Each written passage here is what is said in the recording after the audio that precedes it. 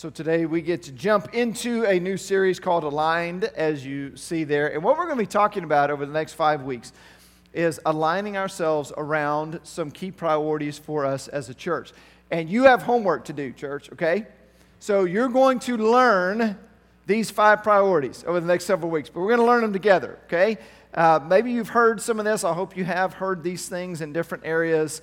But I want this to be ingrained in your head, and so we're going to go through each of them one at a time, but we're also going to learn what all 5 of them are. So we got a cool little graphic we're going to put up there, and we're just going to go through this verbally together, starting with invite, so it kind of goes invite, relate, apply, cultivate, challenge, okay, in that order. So I want you to read these out loud with me. This is something we're going to do together, because we say it out loud, we'll learn it a little bit better. So let's start with the first one. You ready?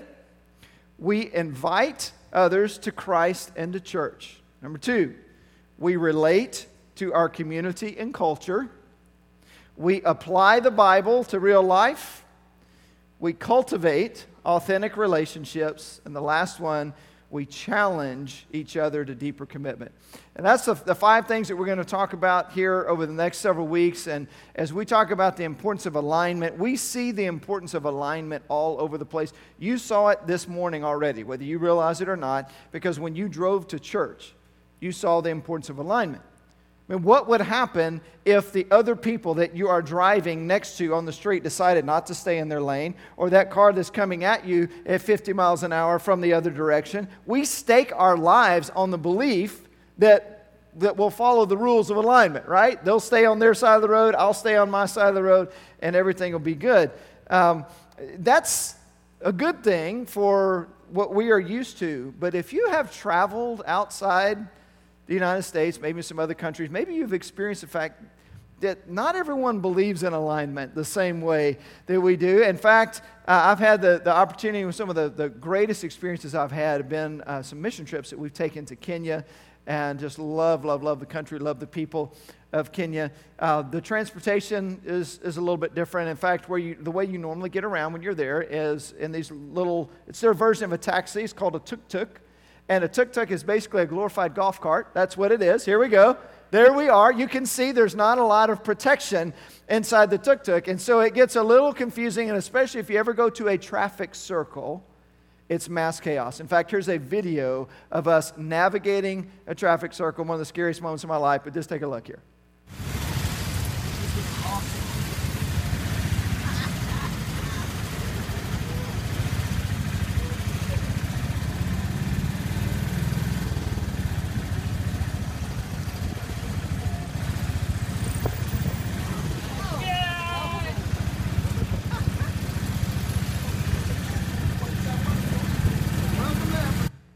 Now you see why I believe in alignment, among other things. And y'all gotta understand, I love the people of Kenya.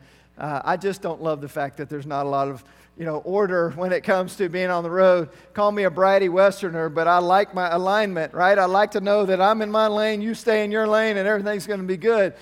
So you saw that driving to church. You saw it when you got here. I mean, can you imagine how chaotic it would be if when it was time to leave, you went out and everybody just kind of parked wherever they wanted to, just different places all over?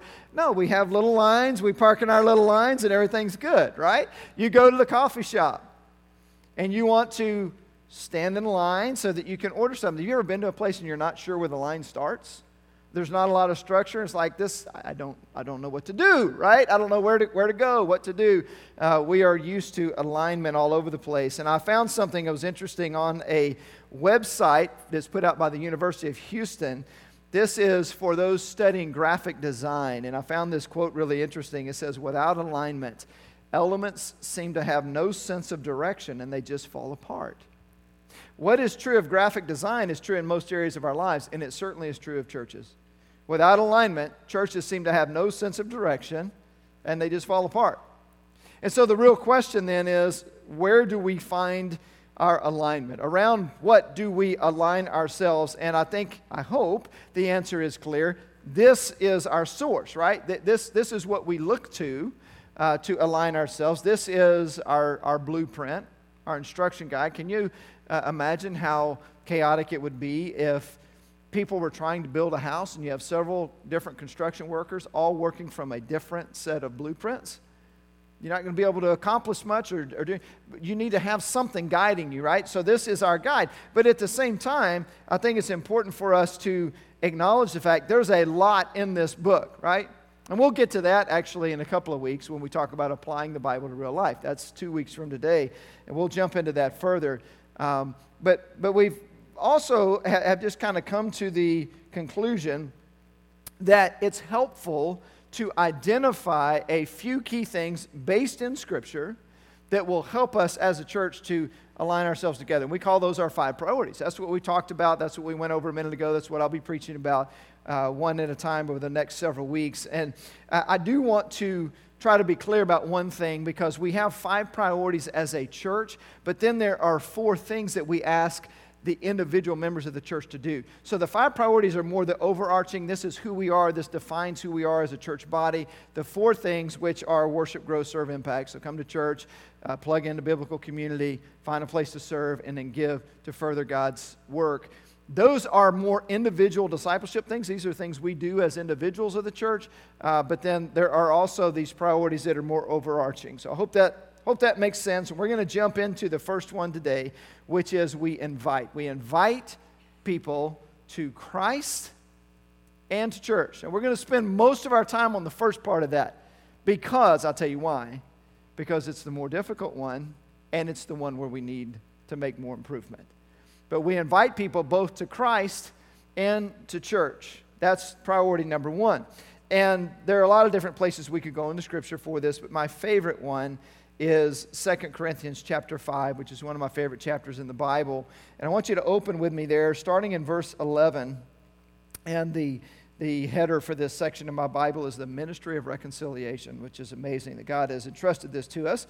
This is what it says. Let's start with the first 5 verses here, or starting at 11 through verse 15. It says, "Since then we know what it is to fear the Lord. We try to persuade others. What we are is plain to God, and I hope it is also plain to your conscience. We're not trying to commend ourselves to you again, but are giving you an opportunity to take pride in us so that you can answer those who take pride in what is seen rather than what is in the heart. If we are out of our mind, as some say, it is for God. If we are in our right mind, it is for you. For Christ's love compels us, because we are convinced that one died for all, and therefore all died. And he died for all, that those who live should no longer live for themselves, but for him who died for them and was raised again." I would say this passage, and we'll read a little bit more here in a moment, but it makes it incredibly clear that we should invite others to Christ. That's what we see Paul doing in this section of Scripture. And he uses words like verse 11, "Since we know what it is to fear the Lord," he says, we seek to persuade others. We try to persuade others. And let's just start there by being really clear and really just transparent. That's the goal. The goal for us as believers is to persuade others toward Christ. And we'll talk about why that's the case and a little bit of how that happens. But I think it's important for us to be very upfront and direct about that, because that is frowned upon in our culture, right? This idea of I'm going to try to convince someone else to change their way of thinking or their religious beliefs in order to become a follower of Christ. Yes, that's what we're seeking to do. Now, we're not going to do it in a way that's obnoxious. We're not going to do it in a way that is not showing respect for other people and those kinds of things. But there is a big difference, and we hear a lot about, in our culture, celebrating diversity of all different kinds, and one of those is diversity in religious beliefs. And we're told to celebrate the fact that different people have different spiritual beliefs, religious beliefs, and we're supposed to celebrate that. And there's a big difference. I do want to be clear about this. There's a big difference between tolerating different religious beliefs and celebrating them. I have a very strong opinion about the fact that we have religious freedom in our country, that although our country was founded on Christian principles, it was also founded on the principle of religious freedom. And so somebody should be able to worship as they choose in our country. That is part of the freedom that we have. And so we should tolerate that in the sense of we're not trying to force someone to believe a certain way or not giving them the freedom to exercise their faith. But there's a big difference between tolerating and celebrating, right? I can tolerate somebody else's different beliefs, but still in a loving and compassionate way, still be very clear and very direct about my goal is I want you to come to know Jesus. I'm not going to treat you with disrespect in any way, but that's what we're after. And I think it's really important that we establish that from the very beginning. So it says, since then, we know what it is to fear the Lord. We try to persuade others. So why do we do that? Here's the first one. It says, because we know what it is to fear the Lord. And another way of understanding what it's saying there, fear, not in the sense of being afraid of, but in the sense of having great reverence for. So here's the first main idea. We share Christ as an act of obedience to God. Because we have reverence for God, because we respect Him and revere Him, we seek to do what He tells us to do. In other words, this is an act of obedience. Now, don't check out on me because that's not all there is, okay? But that's where it starts. Parents, we have some parents here with their families. You ever have to force your children to do something they don't want to do? That ever happen? Yes, sometimes it does, right? Why do you do that? Do you do that because you're mean and because you're a horrible person? Oh, yes. Kids are like, yes, that's exactly what it is. Well, you can have that conversation later. No, you do that as a parent because sometimes you recognize something that's important, and you recognize my child might not feel like doing this, but as a parent, I recognize that this is important for them, and so I'm going to force that, right? Now, if you live in a home where all there is forced obedience, you live in a miserable home. Right? That shouldn't be all there is. It's not that way all the time. And if it is all the time, there's something probably amiss there. But there are those times, and I think it's important to just say that. There are those times where we just have to say this is what we're going to do because it's an act of obedience, just as we require that of our children. And it's not just a parent-child thing. If you have a job, I'm quite sure there are parts of your job that you have to do on a regular basis that you don't love, right? Might not be your favorite thing to do, but you just know this is part of it. This comes along with the territory, and sometimes we do those things. And so that can be a beginning place for sharing our faith. He says, because we know what it is to fear the Lord, we try to persuade men. But if that's the ending place, if that's all there is, then it's probably going to be about like that home. That, if it's just all forced obedience all the time, probably not going to be a lot of joy there and a place that you really want to be. There's more to it than that. In verse 14, explains what that is. It says, for Christ's love compels us because we are convinced that one died for all and therefore all died. Here's the second main idea, is that we share Christ as an expression of love. Christ's love compels us. We want to share Christ because we've come to know a love unlike anything that we've ever experienced before. I mean, when I think about what Jesus has done for me, I want to share that with others. Last Sunday, we were in Colossians 2, where it reminded us that we were dead in our sins. But Christ has made us alive. We've been made alive with Christ. Guys, that's my story. Because of my sin, I was spiritually dead. But God stepped into that through Christ and rescued me and pulled me out of that and brought life out of death. That's my story. If you're a follower of Jesus, that's your story. And that's a story worth telling. It's a story about God's love for us, that He loves us that much to do that for us. And so this love of Christ compels us to share the good news. Now, the reason that I would say we should be compelled to share that story is because it's only through Christ that we can find spiritual life. Apart from Him, we're out of luck. We have no hope. We're spiritually dead. And as I said last week, dead people can't bring themselves back to life again, right? So our only hope for forgiveness, our only hope for life is through Christ, because he's the only one who became a sacrifice for us. He's the only one who gave his life in our place. And so that's a love beyond anything that we can comprehend. I mean, every other religion is all about doing enough good or religious things to be acceptable to God. Christianity is about the fact that we can never do enough good or religious things to be acceptable to God. That's why he came and took care of those requirements on our behalf through Christ.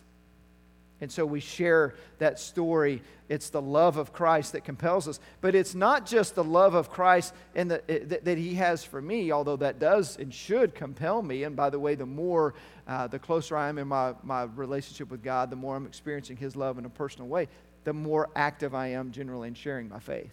And that's generally how it works. But it's not just love in the sense of I have been loved by God, but it's also the fact that God loves other people. It's the love that God has for others that also compels us to share the good news. If our only motivation, as we said a moment ago, is to share out of obedience, I'm not sure how effective that's going to be. But if we're sharing because we've come to know the love of Christ, and if we can somehow experience the same love for people that God has for people, right? That's an ongoing prayer for me.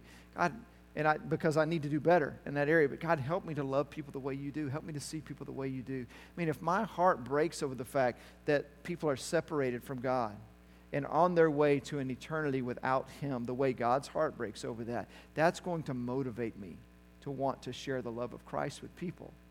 And so it's seeing them from that perspective. And, you know, I hate to admit this, and it sounds terrible to even say this out loud, but I don't care enough about the fact that people are separated from God and are on their way to an eternity in hell. I mean, that's the truth that I know, because that's what our sins deserve, right? Our sin separates us from God, and I know that to be true. So why am I not more motivated to tell them the good news in every single conversation that I have? It's the love of Christ and what he has done for us that should motivate us to share the good news.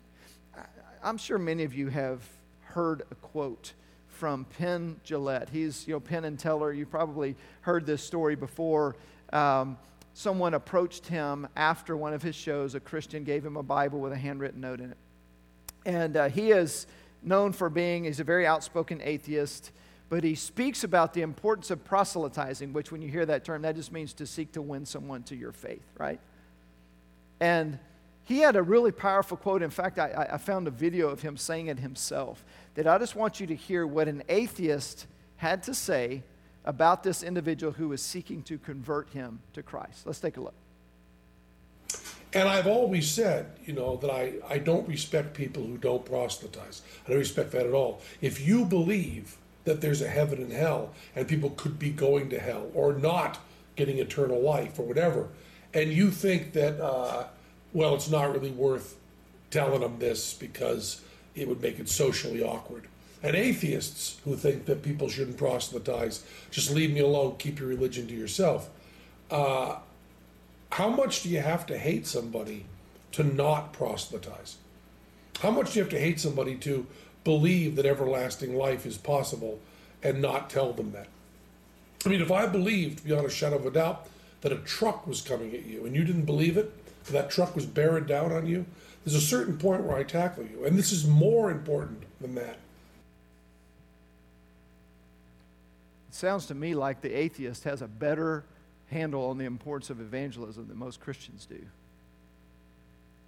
How much do you have to hate someone, he says, if you really believe this, and I do, and I suspect that most of you do too, if we really believe that people are headed to an eternity without God, and we don't tell them, how much do you have to hate someone in order to do that?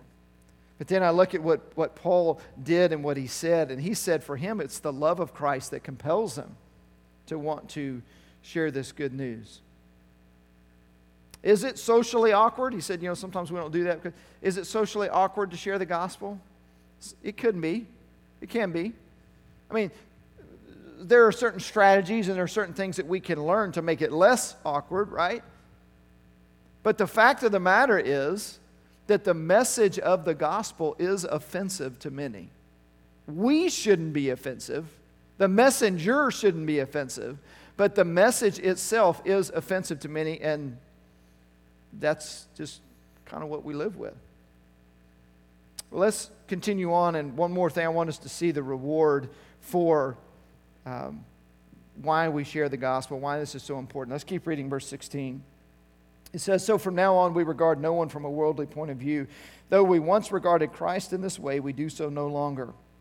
Therefore, if anyone is in Christ, the new creation has come. The old is gone, the new is here. All this is from God, who reconciled us to himself through Christ and gave us the ministry of reconciliation, that God was reconciling the world to himself in Christ, not counting people's sins against them. And he has committed to us the message of reconciliation. We are therefore Christ's ambassadors, as though God were making his appeal through us. We implored you on Christ's behalf, be reconciled to God. God made him who had no sin to be sin for us, so that in him we might become the righteousness of God." Last thing I want you to see today is this fact that God makes his appeal through us. That's what this passage of Scripture is telling us. And when we see what can come, right? Verse 17, which is my favorite verse in the Bible, by the way, because it is my story, that if anyone is in Christ, that person is a new creation. The old is gone, the new has come. That's what we can look forward to. That's our desire. That's our motivation for sharing the gospel. That's why we want God to make his appeal through us, because we know what he's done in our lives. We know what he can do in other people's lives. And so for those that don't know Christ in a personal way, I would say my desire is I want you to experience the same level of forgiveness and being a new creation, the old being gone and the new coming. That's what I want for you, just as I've experienced that for myself. That's our motivation. That's why we share. It's not for any, there's not a hidden agenda here. We're not trying to count how many converts we've made. Our goal is we want people to come to know him. Now, how do you go about doing that? And this is where it gets a little bit challenging. And I've heard people kind of use this before. This is their philosophy. Maybe you've heard this phrase before. Always preach the gospel, and when necessary, use words. Have you ever heard that before? That is often attributed to St. Francis of Assisi. There are a couple of problems with this quote. Number one, there's really no evidence that St. Francis ever said this. And more importantly, number two, it's biblically inaccurate. What we see here in this passage is Paul speaking the gospel. Now, I understand the heart behind it. I think the point is this, that you have to practice what you preach. That's the point, right? You have to live out the gospel in order for people to listen to what you have to say. But we don't preach through the way we live. The way we live might authenticate what we say, but it's not enough. I mean, I look at passages like the one that we're in, and I see him, saying things like, I implore you on Christ's behalf to be reconciled to God. I mean, that's not just living it in front of him, that's also sharing the good news. And when it says things like God will make his appeal through us, it's a little bit more uncomfortable to speak sometimes than it is to say, I'll let my lifestyle be my message, but we need to do it. And frankly, our church isn't where we need to be when it comes to sharing the gospel. I think we've made some strides forward, but I just have to tell you, and I want you to hear that from me and to know that my heart for myself, I'm not where I want to be when it comes to sharing the gospel, but our church needs to take steps in being bolder when it comes to sharing our faith. And so that's why this is one of those 5 priorities, is that we invite people to Christ and to church. And let's just spend the last few minutes. I told you we'd spend most of our time talking about inviting people to Christ, but I do want to spend a few minutes talking about that too, because that can be an important supplement not to take the place of inviting people to Christ, but to supplement that, to invite people to church. If you look through the Bible, you're never going to find a verse that says invite people to church, but you're going to see that type of thing lived out, right? And again, it's important for us to remember what we're talking about when we're talking about the church. The church is not a building. And so in New Testament days, they didn't have a structure like this where they would invite people to meet there at that church, as it may be called. That's not how it worked. They met in homes, they gathered together, they maybe met in public places and things like that. But it was more about an invitation to community. And so that's why it says in Hebrews 10:25, where it talks about do not forsake meeting together. And, they would assemble together, they would have meals together. Acts chapter 2, they're praying together, they're studying the apostles, teaching together, all those kinds of things. So that's what church looked like. And then you see in Matthew 28, where Jesus gives what we now call the Great Commission of go and make disciples of all nations, baptizing them in the name of the Father, Son, Holy Spirit, teaching them to obey everything I've commanded you. This is the discipleship process. Win them to Christ, baptizing them, and then help them grow up in their faith. How do you do that? Well, it happens through the church, through the people. Because again, remember, church is the people that make it up. And so we see that in the book of Acts, where people are coming together, and it even says things like the Lord added to their number daily those who are being saved. How did he add to their number daily? It doesn't say this specifically, but I'm quite confident that many of those were added because people invited, right? They brought people with them. They brought them into this biblical community. And, they would gather together for the purpose of encouraging each other and helping each other grow. But as they gathered, they would also seek to bring others in. That's exactly what we should be doing. As a church, we gather together regularly. Sunday mornings, we have our connect groups that we're a part of, and different ministries that we're a part of. And so we come so that we can be built up and we can be fed. Bring somebody with you. We invite. We want others to experience what we are experiencing. And by the way, let me just, while we're saying that, just as a quick aside here, the fact that the church is all about the people and the relationships that we have, that's why it's so important for us to gather together. I'm thankful that we have an opportunity for people to connect when they're not able to be here in person, and maybe many are right now are watching online and that kind of thing. That's a great supplement if you're sick, you're not able to be here, there's something keeping you, from being with the people you're traveling or whatever it may be. But it's a terrible substitute for a long-term solution.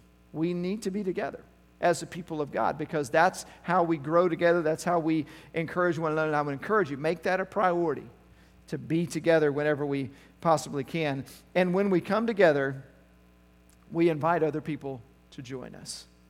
I hope, church family, that you share my heart in this. I want to see our church continue to grow. I want to see us continue to reach people. And here's why.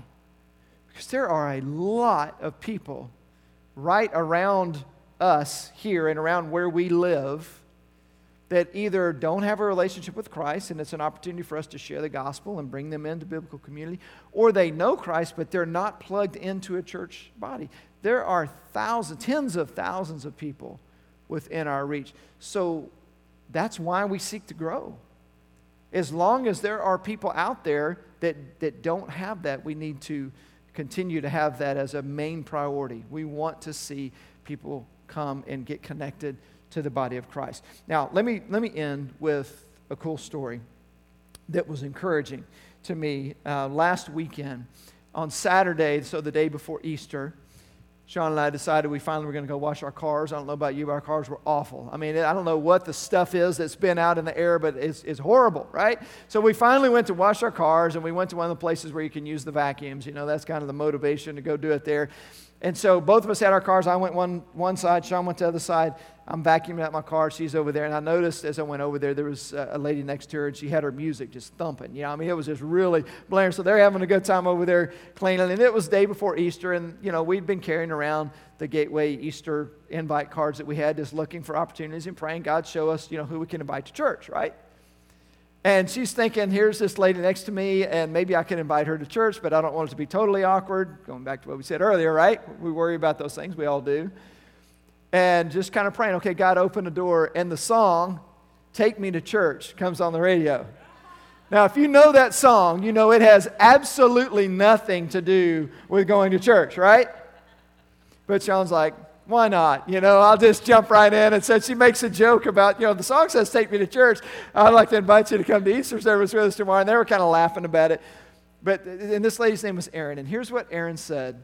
And when Sean was telling me the story, I was like, I was so encouraged by this. She told her who we were.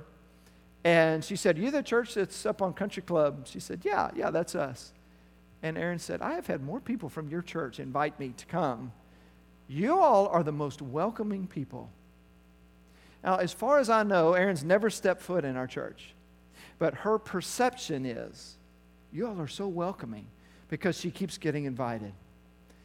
Gateway family, that's a bullseye to me. That's a win. That to me is like, let's celebrate that. Good job. And keep it up. But let me also remind you that's not enough, okay? It's great that we invite people to church, but we need to invite them to Christ. We are, it says, Christ ambassadors. If God's going to make his appeal, he's going to do it through us. So yes, let's invite people to church, but let's make sure that we are boldly sharing this good news of the gospel as well. All right, let's pray together. Father, give us courage, and I do pray for myself as well as for the Gateway family and really all churches in this area. You blessed us in a community with great churches. Help your people to be bold in sharing the good news. And Lord, I pray that those that don't know you would come to know you through your people lovingly sharing that gospel. So give us opportunities even this week to do that, we pray. In Jesus' name, amen.